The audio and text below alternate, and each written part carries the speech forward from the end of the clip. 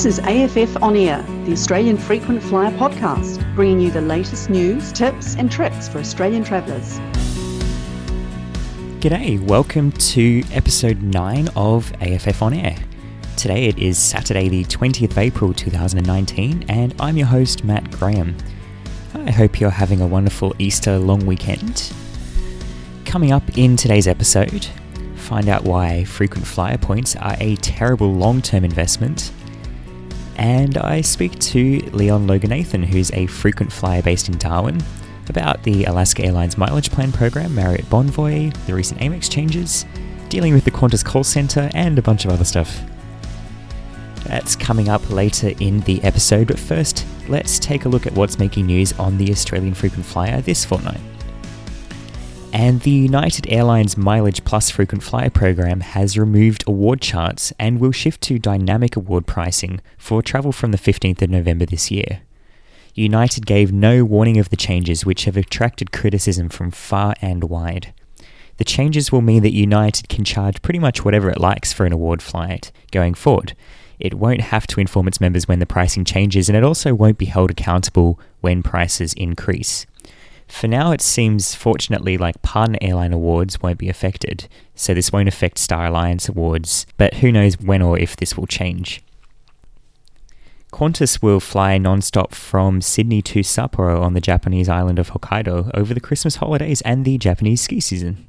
The 3 weekly A330 flights will run on Mondays, Wednesdays and Saturdays from mid-December this year until the end of March 2020. Thousands of lucky Jetstar passengers flying from Sydney to Honolulu have had their flights changed from a cramped Jetstar 787 to a Qantas 747 over the last few weeks. Despite buying cheap Jetstar tickets, these passengers received full Qantas service on board, and some even received upgrades as Jetstar has more economy seats on its Dreamliner than Qantas does on its Jumbo Jet. The change is due to one of Jetstar's 787s being out of service with engine troubles. Istanbul's brand new airport is now fully operational. The big move from Ataturk Airport to Istanbul Airport finally took place around a fortnight ago. Ataturk Airport is now closed to commercial passenger traffic, but it's still being used for the time being by cargo airlines. And I spoke in episode 6 of this podcast about some of the issues the new airport was facing, so I'm pleased to see that it did finally open, but there's still no word, unfortunately, about the new Berlin airport. Passengers arriving at Melbourne's Avalon Airport on international flights have complained of lengthy delays in immigration and customs processing, with queues of over 2 hours not uncommon. AirAsia is the only airline operating international flights to Avalon, and it's been flying there twice a day from Kuala Lumpur since December last year. Virgin Australia has opened a new lounge at Wellington Airport. Unfortunately, it only seats 32 people, and the initial reviews have not been that great. The lounge is accessible to business class passengers, as well as Velocity Gold and Platinum members, and Virgin Lounge members flying with Virgin from Wellington to either Sydney or Brisbane. But due to space limitations, single-use lounge passes are not being accepted on the lounge, and passengers holding status with a Virgin partner airline do not have access either. Reward Pay and B2B Pay are among the services to have reduced their fees for processing American Express payments. It follows the major changes to American Express in Australia from last Monday. However, it may not be quite enough for these services to remain competitive in the long term. Reward Pay and B2B Pay are among the services that offer a way for Amex card holders to earn full points for their credit card spend when paying bills to the ATO or to billers that don't otherwise accept Amex. And Bankwest is making changes to the rates at which Qantas points are earned on its lineup of Bankwest Qantas MasterCard cards from the 21st of May. Those putting large amounts of transactions through on these cards will unfortunately be hit the worst by these changes. Jet Airways has suspended all flights indefinitely after it failed to find an investor. The Indian airline has been hemorrhaging money for months, and unfortunately it's been struggling to pay its staff and other debts, and aircrafts have been continuously grounded over the last few weeks as well. So the airline's financial collapse did not really come as much of a surprise, but it is still disappointing. Jet Airways has been a partner of Qantas Frequent Flyer, and Qantas also used to code share on Jet Airways services between India and Singapore. And finally, have a guess what company has been voted Australia's most reputable company for the third year in a row by the Reputation Institute's Australian Corporate Reputation Index. I'll give you a hint, it's a very famous one, but it's not actually an Australian company. Air New Zealand has beaten Qantas for the third year in a row to the top spot. Ouch. Qantas came in these ratings second place, Virgin Australia came 12th, and Flight Centre came 16th. That's what's making news this fortnight. For more regular news, updates and deals, make sure you subscribe to the Australian Frequent Flyer Gazette or follow us on Facebook.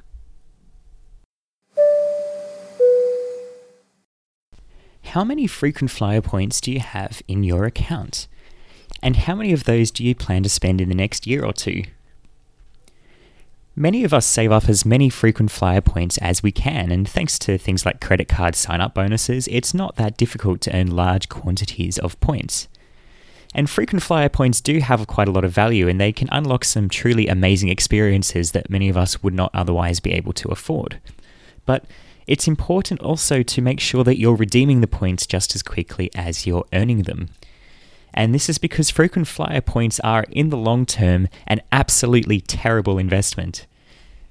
So why is this, you might ask? Well, over recent weeks, we've seen devaluations in quite a few different rewards and frequent flyer programs. I spoke just before about the upcoming United changes. So they're going to be getting rid of award charts, which means that invariably award prices will over time increase.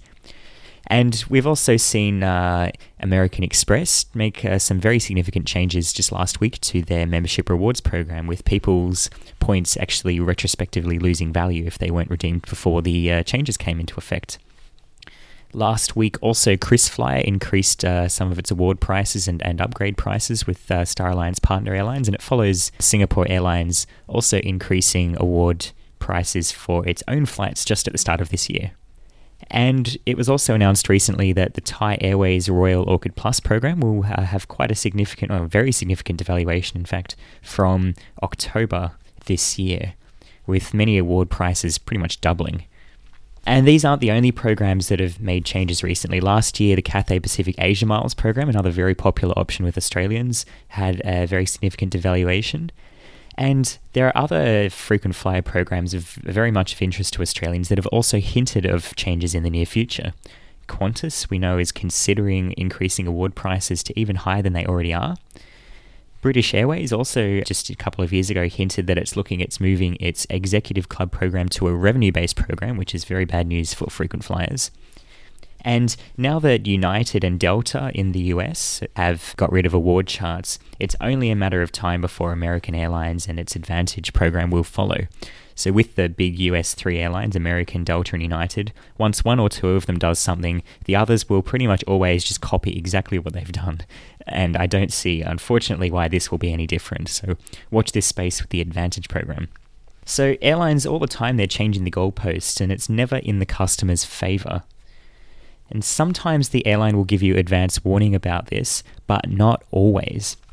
So with Qantas Frequent Flyer, the terms and conditions do state that Qantas will, quote-unquote, use best efforts to advise members about material program changes at least 3 months in advance. Or if the benefit's provided by a third party, then it will give at least 30 days of notice. So at least that's reasonable. So Qantas does say that they'll give you some warning if they're going to make changes. Now with Velocity Frequent Flyer, they will give you quote-unquote reasonable notice of changes that are materially detrimental to the membership as a whole or any fee changes. So they don't actually specify an amount of time, just that they will try to give you reasonable notice, whatever that means. And with the KrisFlyer program, with the recent changes to KrisFlyer, pretty much in every case, Singapore Airlines has given us about 3 weeks of notice. Now, I had a look at the terms and conditions of KrisFlyer, and they actually say, and I'll quote it word for word, Singapore Airlines further reserves the right to modify the KrisFlyer program and PPS Club structures, benefits, including without limitation award tickets, upgrade, PPS value rewards and elite gold rewards, and other features, including these terms and conditions, at any time. So Singapore Airlines, if you have KrisFlyer miles, they don't actually have to tell you in advance that they're going to be making changes. I don't know if you're familiar, I'm quite interested in economics, so I follow this kind of stuff, but You might be aware that in Venezuela at the moment, they're experiencing a hyperinflation crisis, among other crises that's happening over there. Now, if you had a bunch of Venezuelan currency in your bank account right now, you'd probably be trying to spend it as quickly as possible because with the hyperinflation that's going on, the money is almost certainly going to be worth less next week. Now, this analogy might be a little bit extreme, but you should really be thinking in a similar way about frequent flyer points.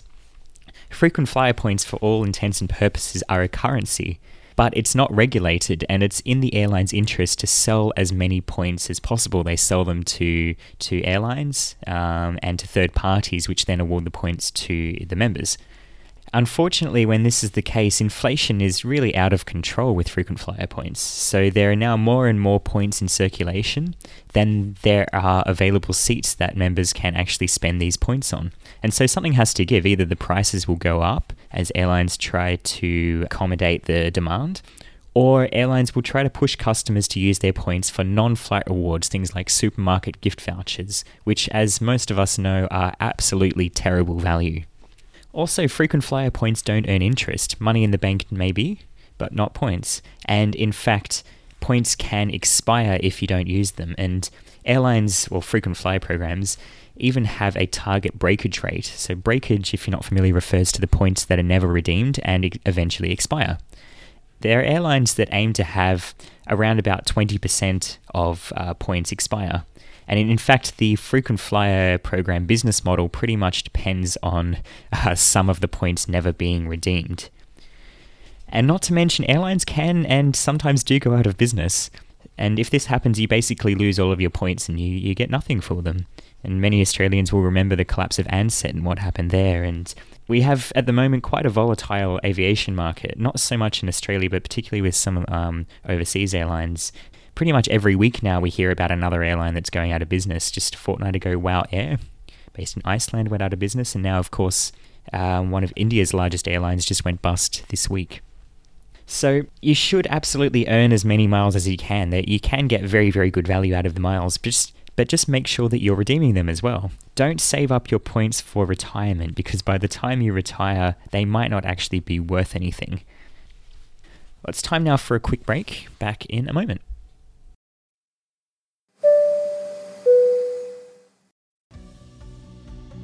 While I'm taking a quick break, I wanted to tell you about Award Flight Assist, which is a personalised service offered by our sister website, Frequent Flyer Solutions. If you'd like help with redeeming your frequent flyer points for award flights, Award Flight Assist can help you to do just that. Using their expert knowledge and specialised tools, the team at Award Flight Assist takes the hard work out of using your points effectively. Visit frequentflyer.com.au for more information about Award Flight Assist or any of the other services offered by Frequent Flyer Solutions.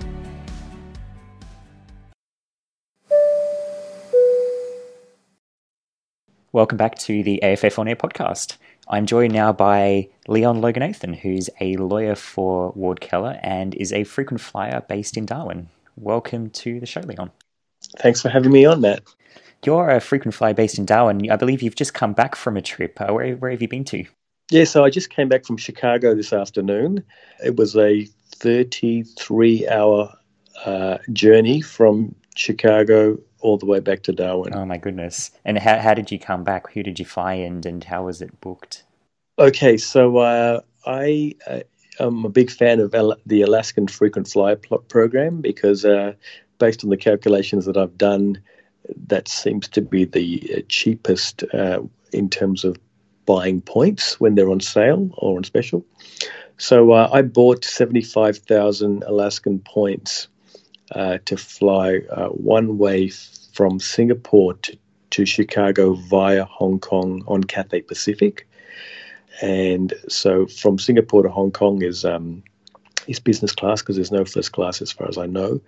And then from Hong Kong to Chicago, which is a 15-hour trip, was all in first class on a 777. It's a nice way to travel. In my view, that is the highest and best use of Alaskan frequent flyer points. Yeah, it's definitely a great deal. Singapore to Chicago for 75,000 miles in first class. And of course, you can buy those Alaska Airlines miles even sometimes with discounts or bonus miles available. So that's, it's a great deal. And I guess you're probably also aware there's another sweet spot with Alaskan with intra-Asia redemptions with Japan Airlines. Have you ever used that one, or? No, but you told me that at a seminar, and that was the biggest takeaway I got from that seminar, and that the 25,000 mile deal, isn't it? Yeah, that's exactly right. So business class, basically, like with the mileage plan award chart, there's a rate for domestic Japan and there's a rate for anywhere in Asia to anywhere else in Asia via Japan, and they're exactly the same prices. So for 25,000 Alaska miles in business class, you can get a one-way Japan Airlines domestic flight, or you can fly from, say, Singapore to Tokyo, have a stopover in Tokyo even for 2 or 3 weeks, and then continue the trip on to, say, Kuala Lumpur or Jakarta or Bangkok. So you're basically getting a round-trip ticket to Japan for 25,000 miles. But it's priced as a one-way as long as you don't come back to the same place. So that's absolutely fantastic deal. And 30,000 miles at first if you can get it. I'm not sure if Japan Airlines has a first cabin on those intra-Asia. Yeah. The other great thing about that, Matt, and that is absolutely a fantastic deal, and I fully intend to make use of that one day if they don't shut it down beforehand. Hopefully not. The other thing that I really like about that deal is the availability of business class seats on JAL. You know, you can quite easily get 4 or 5 seats on a trip there, which is very unusual compared to other airlines. Oh, that's brilliant. You can take a whole family over to Japan. Exactly. And back. Yeah, exactly. No, that's brilliant. And do you buy any miles from other programs, or is it just mileage plan? Well, Alaskan is my favorite, but I have used American, and in my view, the highest and best use of American Airlines miles is to fly on Etihad. And so a few years ago, I think it was around 2015, I think it was, and this was just before the Etihad devaluation, I bought a Melbourne to Abu Dhabi first class on the Etihad A380 for 60,000 American miles. And I know that's a lot more now, but it was an absolutely sensational deal because first class on Etihad is something to absolutely behold. Yeah, it's a very, very good product, the apartments on the A380 with Etihad's first class. And I think now it's gone up to 100,000 miles from Melbourne to Abu Dhabi, or actually anywhere in Australia to Abu Dhabi. But I don't know if you've heard, just about a week ago, American Airlines have made some changes to Etihad redemptions. So when you were redeeming miles to go to Europe, for example, you would have to fly via Abu Dhabi, but it wouldn't let you price it as a through booking from Australia to Europe. So you'd have to pay the 100,000 miles to get it from Australia to Abu Dhabi, and then book it as a separate award from from Abu Dhabi to Europe, and that would be another 62,500 miles.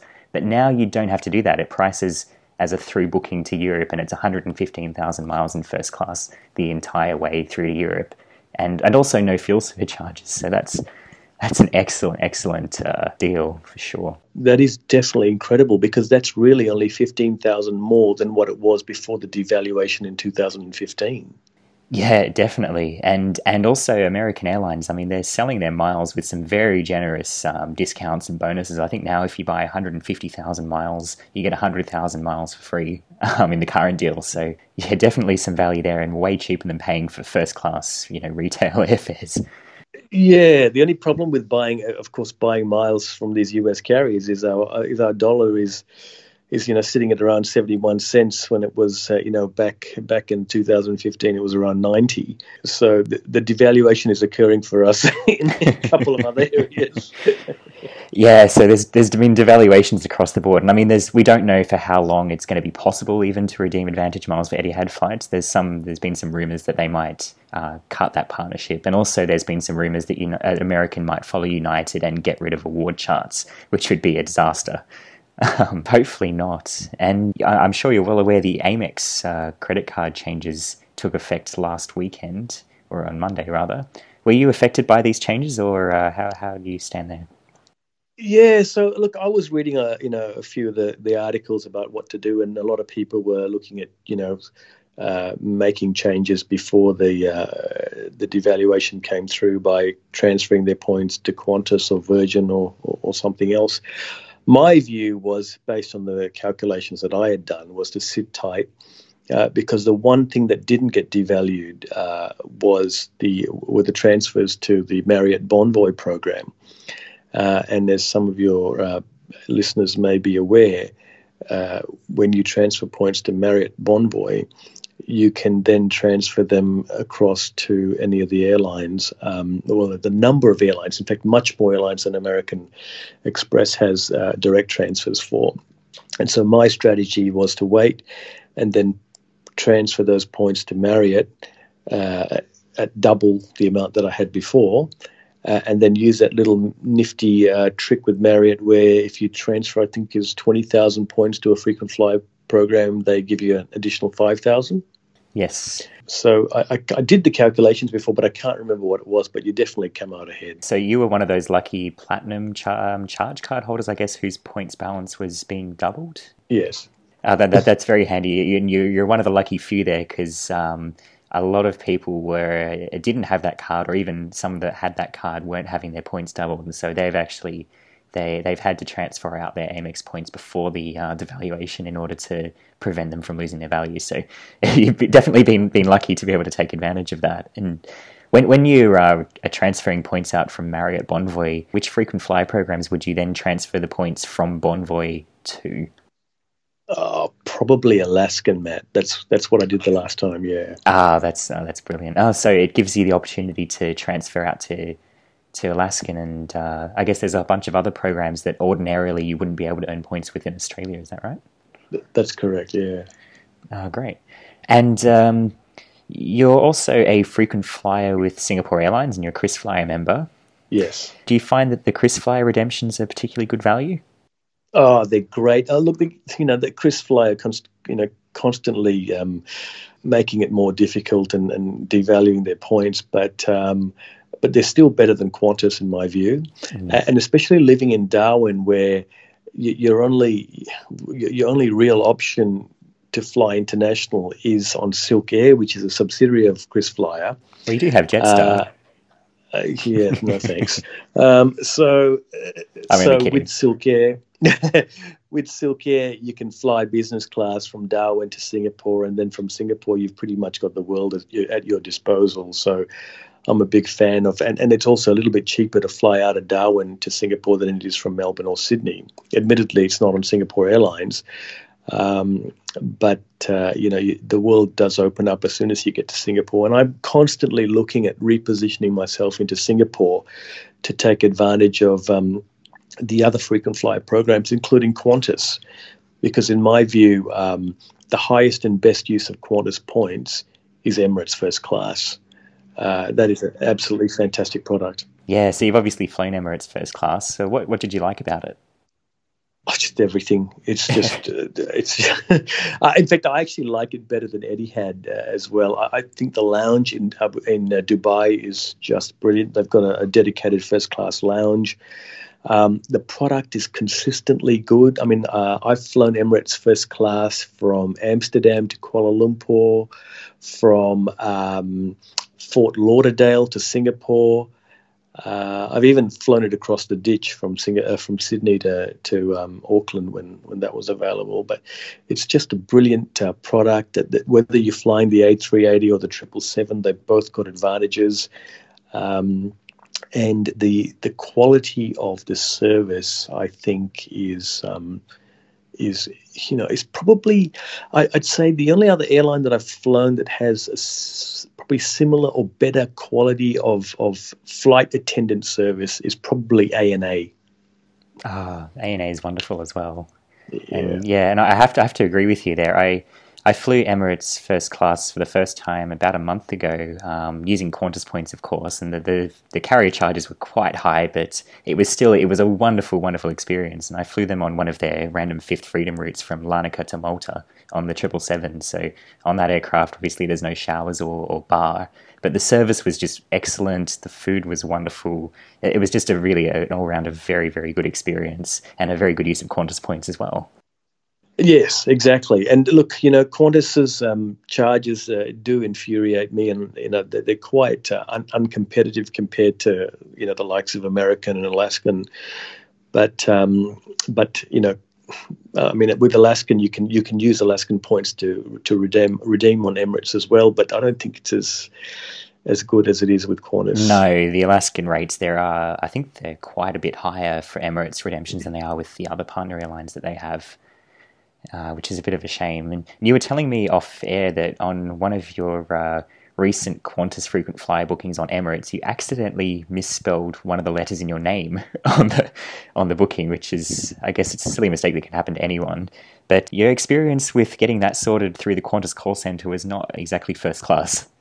No, it was just troublesome. And look, for your listeners' benefit, the only reason I spelt my name wrong was because I had to input it about 7 times because the last page kept crashing all the time. So at that particular point, so when you're inputting your name 7 different times into a computer system, you're inevitably going to make a mistake, and I did. But I discovered that mistake immediately. And as soon as I discovered it, I got on the phone to Qantas, to Emirates. I was bounced around like a charged particle between the both of them. And in the end, it took me about a week of calling because they basically Qantas told me that I had to cancel the booking and then retry again. But of course, it takes a while for the booking to be purged, and depending on what time of the day you rang the Qantas call centre, you'd either get South Africa or New Zealand or Tasmania, and that would also determine the quality of the advice that you were getting on the particular problem. Oh, it makes such a difference. Yeah, so eventually I actually got someone who was experienced, and she said, look, this is not a big deal. It should have been fixed straight away. You shouldn't have been charged any, because they wanted to charge me a penalty for that as well.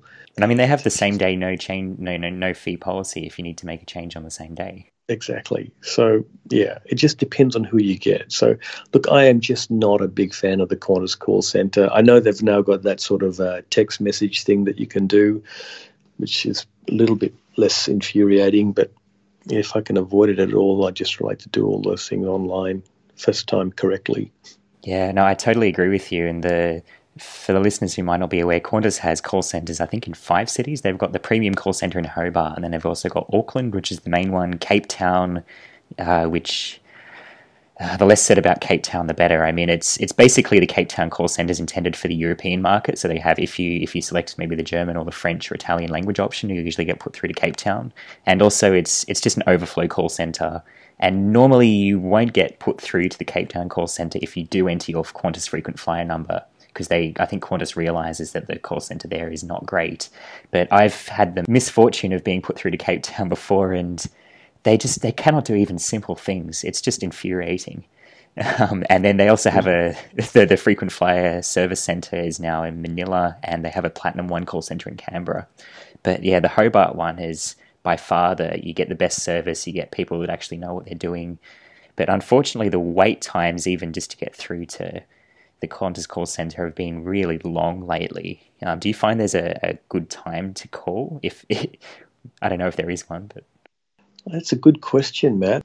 I think late at night tends to be better from memory. Yeah, like I found sometimes if I call on a Saturday evening, it's okay. Maybe not on a Friday evening or a Sunday evening, which are quite busy travel periods. And also early mornings seems to be okay. Have you tried calling them maybe like 6, 7 o'clock in the morning? No, I've never done that. Okay. Yeah, and I've had my own troubles as well with the Qantas call centre. Just recently, I have a booking coming up from Frankfurt to Sao Paulo via Madrid on Iberia, and the flight from Frankfurt to Madrid, they didn't even change the schedule, they just changed the flight number, so it was leaving and arriving at the same time. When I called them up, they said, the One World desk is not open, call us back during business hours. So I did, and they said they'd have to refer it to Iberia, call us again in 2 weeks. So I called them in 2 weeks, it still wasn't resolved. 2 weeks later, they finally had resolved it, and they said they'd reissue the ticket. They didn't reissue the ticket, so I had to call them back again. Eventually it was reissued, and then last week there's been another schedule change, and now the minimum connection time isn't met. So then I had to go through the whole rigmarole again. But it's just a shame that basic things are so complicated nowadays. with the Qantas call Yeah. centre.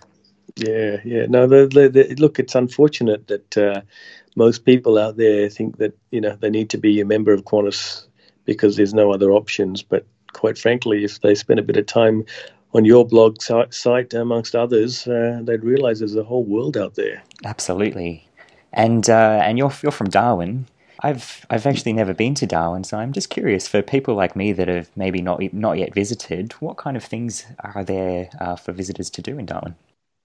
Well, Darwin is the home to, obviously, it's a gateway to Kakadu National Park. But people don't actually realise there's another national park called Litchfield, which is much closer than Kakadu, that is more easily accessible, and you have the best waterfalls and wonderful scenery out here. It's a quiet place. I think the population of Darwin itself, Greater Darwin, is about 120,000 people, so you don't get caught in traffic jams. And of course, the weather is absolutely magnificent, especially as you go through the southern winter. So, yeah. When's the best time to visit for the weather? Any time between May and early August, you get the best weather. But people do come during the wet season, which is sort of the October to January, mainly because they want to see what it's like, with thunderstorms and with the huge amounts of rain that we get.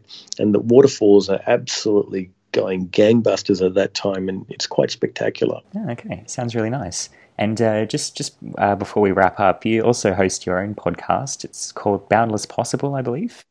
That's correct. Yeah. So Boundless Possible is actually the branding strategy developed by the Northern Territory government last year, and so the Territory government wants to sort of, I suppose, promote the NT in a very positive way and sort of not be sort of tied back to the old, the Crocodile Dundee days. And so they came up with this catchphrase called Boundless Possible.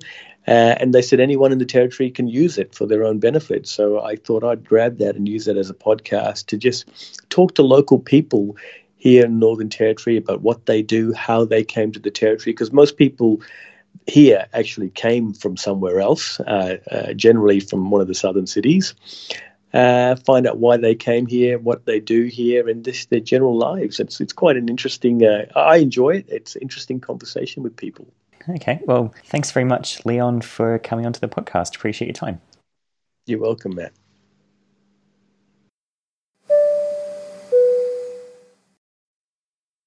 I hope you enjoyed that interview with Leon. And it's worth noting that since we recorded that interview just yesterday, Alaska Airlines has already announced another new promotion on buying miles.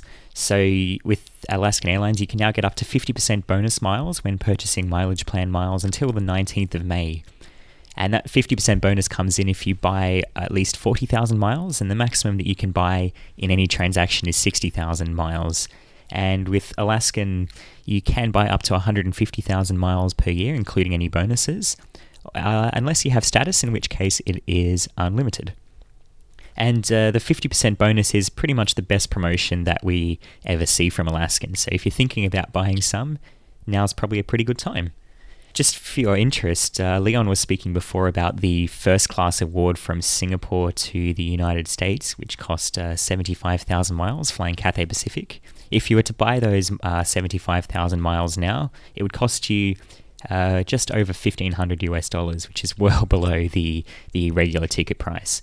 And for that Intra-Asia Japan Airlines award, costing 25,000 miles in business class, you can buy those miles now with the bonus for $600 US. Again, much cheaper than the usual price. So it might be of interest to some of you. That's just about it for another episode of AFF On Air. Don't forget that if you have a question that you'd like me to answer on a future episode of the podcast, you can ask it on the dedicated Ask Matt thread on AFF, and there is a link to this thread in the episode notes for this show. Other than that, thanks so much for joining me. I really do appreciate you tuning in to each episode. For more information about anything discussed in today's episode, you can check out the episode notes or head over to australianfrequentflyer.com.au.